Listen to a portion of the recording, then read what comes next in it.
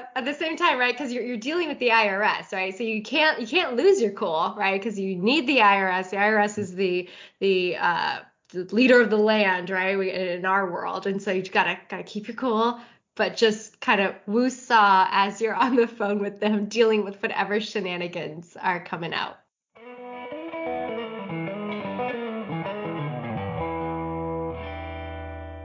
Welcome to the Wealth and Law Podcast. I am Brent Nelson, and per usual, I am joined by Rachel Sass. Rachel, how are you? I'm good. How are you doing? We're doing well. We spent our weekend putting in flooring in our house, and I had some people close to me asking me, well, why don't you just pay somebody to put in the flooring? And I was like, because I worked it out, and they wanted like $200 an hour to put in the flooring, and that seemed a little excessive to me. Kind of felt like a slight bit of a markup on that piece of the home improvement process.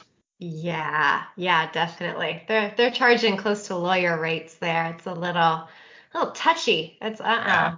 Look, I'm hmm not saying that nobody is allowed to charge lawyer rates for anything, but the installation of vinyl plank laminate in my house probably is not the service that I would expect to cost that much money. Exactly. Yeah. You can do it, right? You just don't want to do it. That's the thing, right? Yes. It's very time consuming Yes. and, labor intensive. You're on your knees the whole time. But but you did it. Sounds like you did it.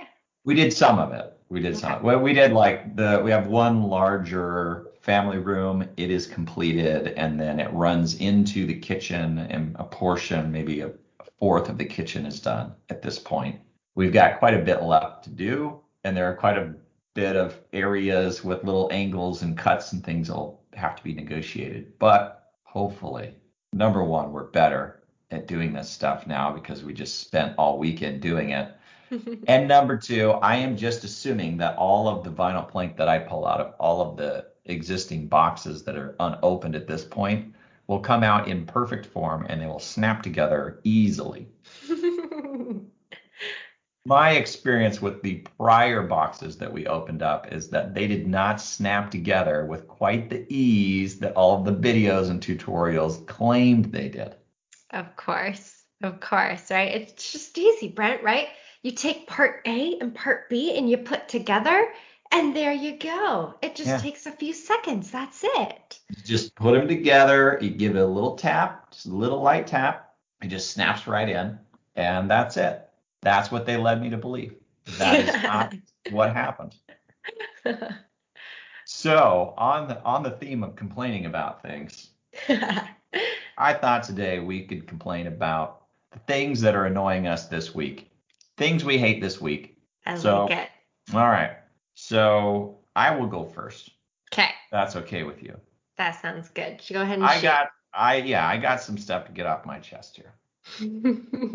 And I might as well subject you to this. I keep seeing comments and analysis about Social Security retirement, okay, on the topic of should a person who's entitled to Social Security retirement payments defer taking their payments? Because the longer you defer, I think until age 70 or something, the more you can get when you actually finally do start taking out Social Security payments. And allegedly, if you defer, then it increases the amount of money that you get overall. This is the theory. Okay. But what I never hear anybody say is one of two things, and maybe both of these two things in this analysis. Number one, that analysis is based on the assumption that somebody will not die or that somebody will survive their entire life expectancy, which since the life expectancies are basically averages, that's not possible all the time. But they're averages. Life expectancies are averages based on mortality tables, and there's no guarantee that somebody's going to live their life expectancy. It's just what the government thinks based on census data and actuarial tables somebody's life is going to look like. But that's not a given. That's not a given. So waiting may not actually net you the amount of money that the IRS or anybody else's life expectancy tables seem to suggest you would get. So this whole idea that you can predict with some sort of certainty that you'll be better off if you defer taking Social Security payments is kind of ridiculous to me.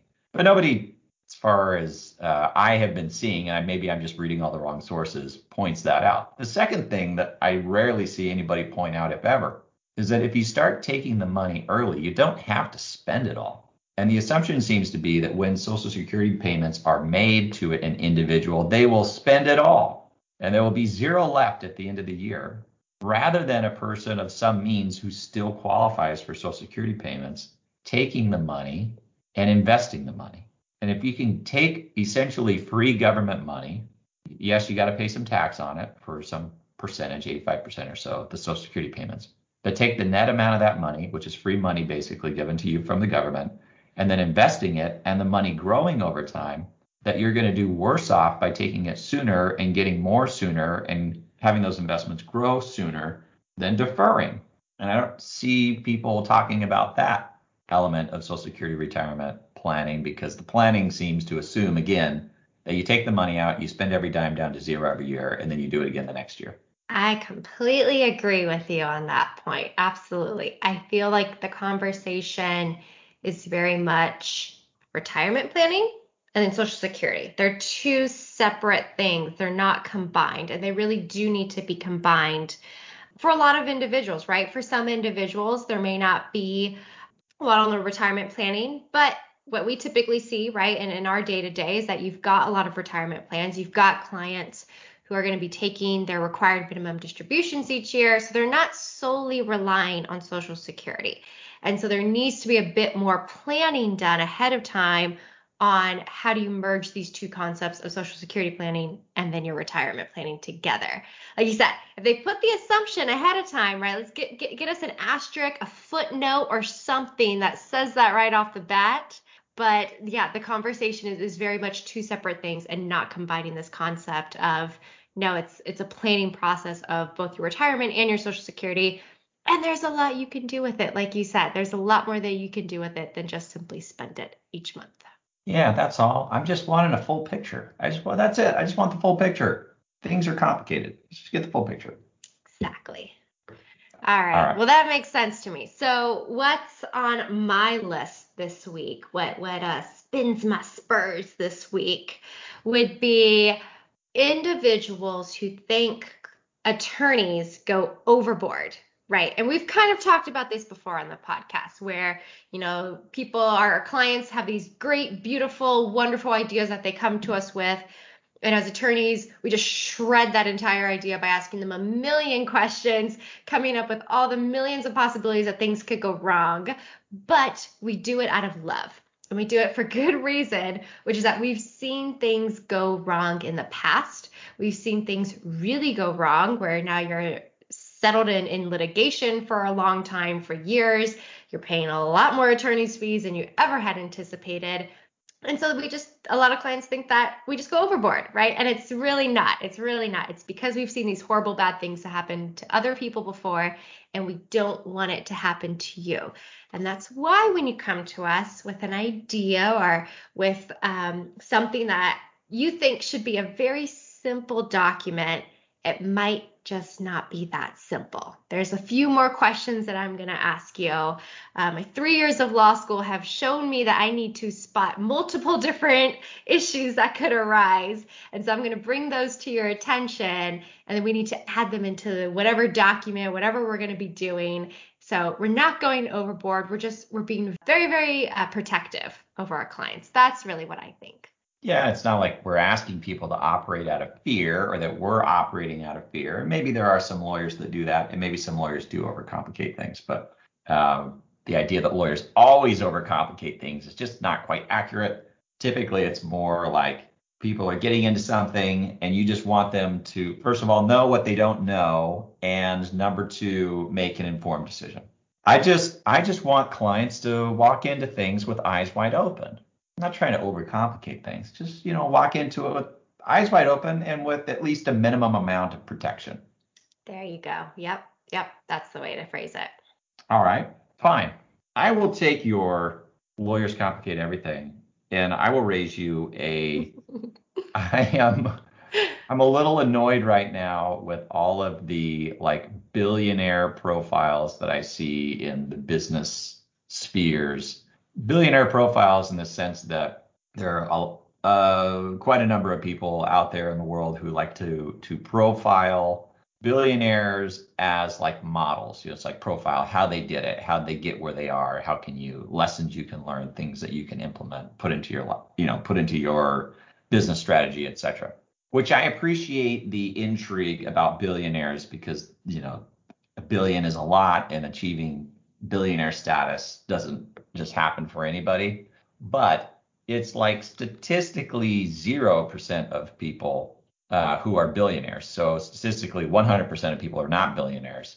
And I'm not really sure that the ideas and the strategies of billionaires are necessarily translatable into the strategies of normal people in normal business. It might be interesting, but it doesn't necessarily translate into how somebody should be running their own business, nor is it necessarily true that somebody would want to try to be like a billionaire. First of all, they don't have the earning and business capacity that a billionaire does. And number two, why do you need to be a billionaire to be a success to begin with? Shouldn't you be modeling yourself out of somebody who's a lot closer to where you actually could be economically, or you would be where you actually would be very comfortable and happy economically? Doesn't it seem like that's the more appropriate person to be profiling and learning from, at least in my estimation? So when I see these billionaire profiles, I'm kind of like, okay, well, it's interesting, but it's basically entertainment news because it's really not that translatable, not all that helpful. Yep. Yep. I completely agree. It's interesting too, because I think everyone forgets to ask the question, do I really want all of that comes with it? Right? I mean, who doesn't want to be a billionaire, right? If I had $1 billion just sitting here in my house, I mean, that'd be pretty cool, right? I could just roll around in money. But there's a lot of problems that come with that. And so do you really want that? Is that going to be your life goal? Or do you just want to be a millionaire, right? Like you're saying, it's taking your circumstances now, your goals for yourself, for your family, and that's what you should be shooting for, right? And maybe if it is a billionaire, okay, then you could be shooting for a billionaire. But for most people, right, it's going to be a lot harder to start from zero and go to a billion in a lifetime, right? Maybe you should be shooting for the multi-millionaire. Let's shoot for the $100 million range or something, let's just say. And I think a lot of people forget too that our current billionaires, while some did start from zero, a lot started from some. And so they started with a leg up, right? And then they were able to grow that money. And as everyone knows, money makes money. And so it's kind of a lot easier to have your investments work a lot harder for you when you've got $1 million on the line rather than just $1,000 or $10,000 on the line. And so it's seeing these stories, seeing what these individuals did that made them so successful, which is great that they're so successful, but just having kind of that grain of salt, realizing that it's different circumstances for different individuals. And so just remember where you're at and kind of apply those tips and tricks to your own life and to your own goals. Yeah. And honestly, a lot of the tips and tricks that I hear from billionaires, I'm like, I don't really see why that's all that helpful. There's the fairly often shared quote by Elon Musk about working more hours per day than your competitor and then doing that over 7 days a week. And then when you multiply that, it's so many more hours than your competitor. Therefore, you're going to be more successful, et cetera, et cetera, et cetera. Well, that's fine for Elon Musk. But unless you're trying to form Tesla and SpaceX, I don't think you have to work that kind of a schedule in order to live a productive and happy life. It's just like the idea that you would have to do that to live a productive and happy life is kind of absurd to me. Like, Yes. good for him. Good for him. But why would you need to do that? Why would you want to do that, first of all? And then why would you need to do that? Exactly. Yeah. Not everyone's trying to put, the human population on Mars. They're not trying to build up electric vehicles to be predominant in society. They're not trying to, fix all these problems in the world. Yeah, exactly. And I think something too, a lot of people need to take into consideration where all these individuals are today is going to be completely different from how they got to that point. Like you said, like if Musk is working 7 days a week, 20 hours out of the 24-hour workday, trying to fulfill his goals. That's obviously how he got to his point. But where he is today, or where some other billionaires are today, are completely different strategies that they're using today than how they got to that point, right? When you hear about investors and their risk analysis, right? Once they get to a certain threshold of wealth, there's a completely different analysis. It's now more preserving the wealth than trying to generate it. But when you're at that point of, let's just say you're starting from nothing, right? And you're trying to just really work and trying to generate that family wealth that we talk so much about on this podcast, there's different strategies. And so that's, keep in mind that where someone is today might be different from how they actually got to that point. Yep. All right. I think that's enough. We've bashed billionaires profiling, I should say. We didn't bash billionaires, but billionaire profiling enough. Yes, I say so. Okay, so then let me see. Okay, I want to one up you then by talking about tax law changes. Ooh. And we've got a lot of that going on this year, right? We don't really know what's going to happen. We talked about it before. There's a lot of changes going on, a lot of talk going on. There are going to be changes this year. There are going to be changes next year. We don't know. We're going to find out. And that's exciting. That's fun. That's something not to be annoyed about. But what is something to be annoyed about with tax law changes is when tax law proposals are marketed as being very simple, as being very efficient and easy for the average person to understand and apply to their daily lives.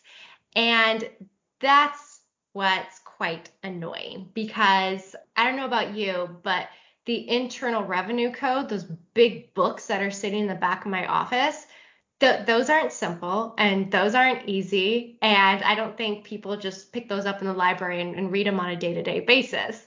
Tax law changes, while marketed as simple and easy, and this is going to be so great for everyone, they are complicated. They change, one rule can change 5 other rules that were previously done. And so you really have to just look at everything overall to see how that affects every person. And then depending on what you own, right, a tax law change could potentially be simple for some individuals, depending on what assets they own.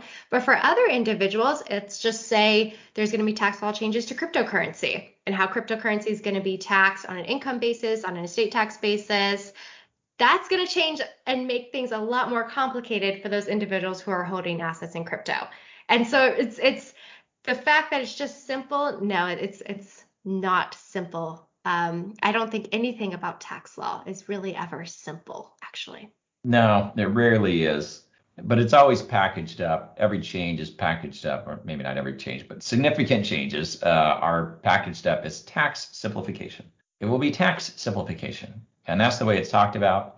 And then when the actual bill comes out and you read it, you realize this is not tax simplification. This is just tax complication in a different variety from the varieties that we used to have in the past. But then the general public, including some of our clients, will think, well, I thought it was simplified. Where is the simple part? What is the thing that is simple about this? And you have to break the news to them that it is very far from that. It has everything to do with not being simple. And I get a little bit concerned when there are rumblings about doing tax law changes in the halls of Congress, because to your point, I look at the Internal Revenue Code 2-set volume of tissue paper thin, thousands and thousands of pages of just the Internal Revenue Code, not including the regulations. And I think maybe somewhere in there's something that could be eliminated to address this issue.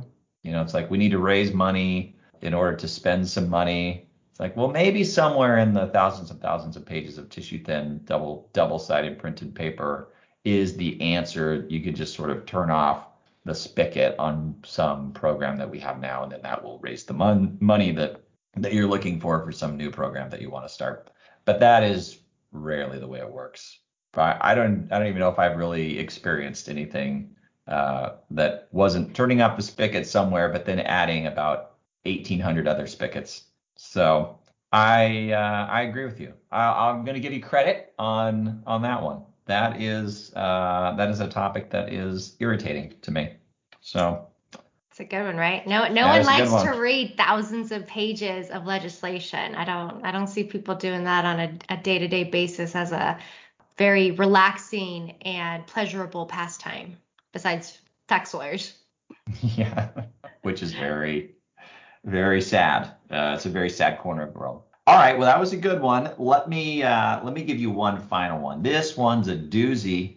I don't even think you could top this one, Rachel. So my last thing that I hate of the week is the IRS customer service. I don't know if anybody has any experience with the customer service arm of the Internal Revenue Service. It might as well not exist. They don't really answer their phones. They don't answer their mail. They don't even open up tax returns. They don't even open their mail. They just have piles of mail that they haven't even opened or looked at. You never get a response from them. Oftentimes you get a response and it's almost non-responsive to the thing that you asked for. And then you get into this cycle again where you're asking for information and they're giving you not the information that you're asking for, but you can't call anybody. You can never get a human being on the phone. And if you do get a human being on the phone, they can't help you for some reason because there's, I don't know how many twists and turns in the IRS apparatus, but none of them talk to each other. And you never seem to be able to find the information that you're looking for, in my experience. Maybe I'm projecting on everybody else. Maybe I'm just assuming everybody has the same experience because I hate to think that the IRS has singled me out of the 380 million people in this country, and they're just doing it to me. At a minimum, it helps me feel slightly better if I know that they're doing it to everybody else as well. So rest assured, Brent, they do that to me. Oh, good. And they do it to our good friend Deborah. And from what I hear, they don't have a great reputation overall. So it sounds like at least we're not being singled out. Maybe there's a pod squad of us though that they're singling out. I'm not, we've got to double check on that theory now. Yeah, I'd like you to look into that, please. I can do that. That's gonna be my main focus now. But I I think you're right. I think you're right. The IRS tops the list no matter no one can go above the IRS. And I think the funny thing too is, with the IRS, you talked about how no one talks to each other internally within the IRS. And that is so it's just so it makes me nervous, right? And as tax lawyers, when we're dealing with the IRS on a weekly basis, dealing with the IRS shouldn't be a nerve-wracking process. But I know, and I can't imagine how clients or just individuals feel when you get a letter from the IRS. You're like, oh my gosh, what is this, right? And when you call up and after you sit on hold for about, 2 or 3 hours or something like that, or, sit on hold for an hour, maybe get disconnected and have to recall back in. And you finally get connected to a person, like you said, they don't have the information in front of them, or they can't answer your question, or you get transferred to someone else and get put on hold again. While all that's happening, we're dealing with the IRS, there's likely penalties and interest that could be accruing while all of this madness is going on. And so I remember just this last year, we had a client that filed a tax return. Like you said, they don't open the tax returns.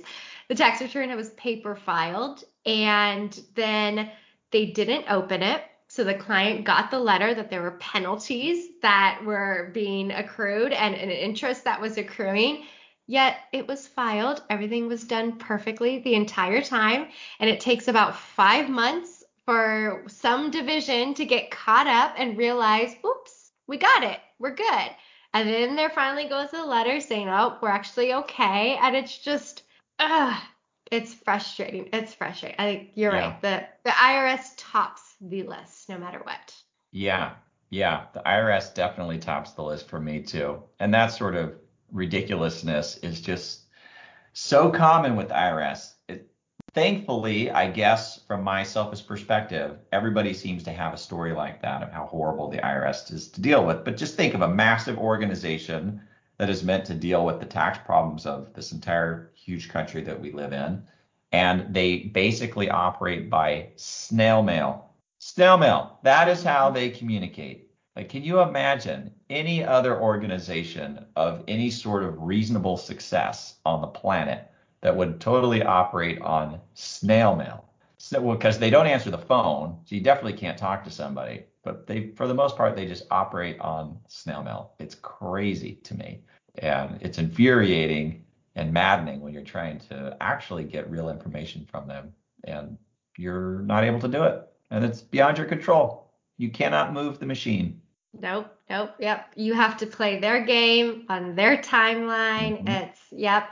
Even fax, right? Like fax, which you think like hardly anyone does fax anymore, right?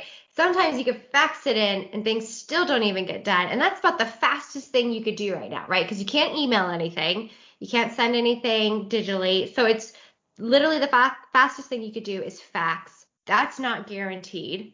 So it's usually what we do: a fax, we do a snail mail.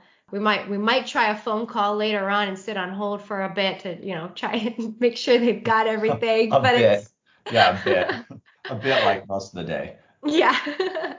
Just make sure you're in the mood for elevator music basically for the rest of your afternoon. I was talking to somebody at the IRS one time on the phone. I actually got somebody on the phone and they said, well, you need to fax this document to me. I was like, great, just hang tight. I'm going to fax this document. They're like, no, no, no, no, no. You have to be on the phone when you fax it to me. I said, well, the fax machine is one floor above me.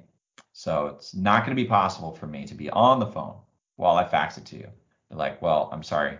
That's the only way that we can do it. I was like, well, okay, can I hang up, fax it to you, and then call you back? No, you'll just have to go through the general service line again. I don't have a direct number. It's like, well, I guess we're at an impasse here. I don't have any options because I can't go upstairs. There wasn't really anybody in the office to help me at the time. And it's like there was just nothing I could do. Nothing at all. There was no solution. I just couldn't properly fax something to the IRS and get a response from a human being who was actually on the phone at the time. It was like the worst nightmare scenario. You finally get somebody on the phone and they still can't talk to you. Oh my gosh, I can't imagine. That's when you got the stress ball, right? And you're just like pumping the stress ball. You're like, okay, keep my calm right It's now. just like shredding in your fingers, Yes. just crumbling in your fingers. Yeah, it's about like that. Yep. At the same time, right? Because you're dealing with the IRS, right? So you can't lose your cool, right? Because you need the IRS. The IRS is the leader of the land, right? In our world, and so you gotta keep your cool, but just kind of woo-saw as you're on the phone with them, dealing with whatever shenanigans are coming out. Yeah, yeah. Well, thank you for letting me gripe. Let me just end this by quoting Bill Gates' profile in Forbes to prove the point of why I hate billionaire profiles. Quote, money has no utility to me beyond a certain point. Its utility is entirely in building an organization and getting the resources out to the poorest in the world. Close quote. That is dripping with irony. Yeah. But that is the reason that billionaire profiles are not that interesting to me. All right. Well, Rachel, as usual, thank you for listening to me complain. That was very cathartic. I feel much better now. This was fun. We got it off our chest. We Yeah. can proceed with our day-to-day basis now. I can cancel my therapy sessions. Yeah. We were saving each other a lot of money right now by doing Yes. this. All right. Thank you. Hey, listeners, thank you so much for spending time with us. Rachel and I both really appreciate it. We've really enjoyed doing the podcast. We're trying to do our best work and bring you valuable and useful information, and I hope you feel the same way. And if so, please subscribe to the podcast, leave us reviews, subscribe to our blog if you want to follow us and see the sort of things that we write about, and also follow us on social media at Wealth and Law, basically everywhere that social media is. Thanks so much.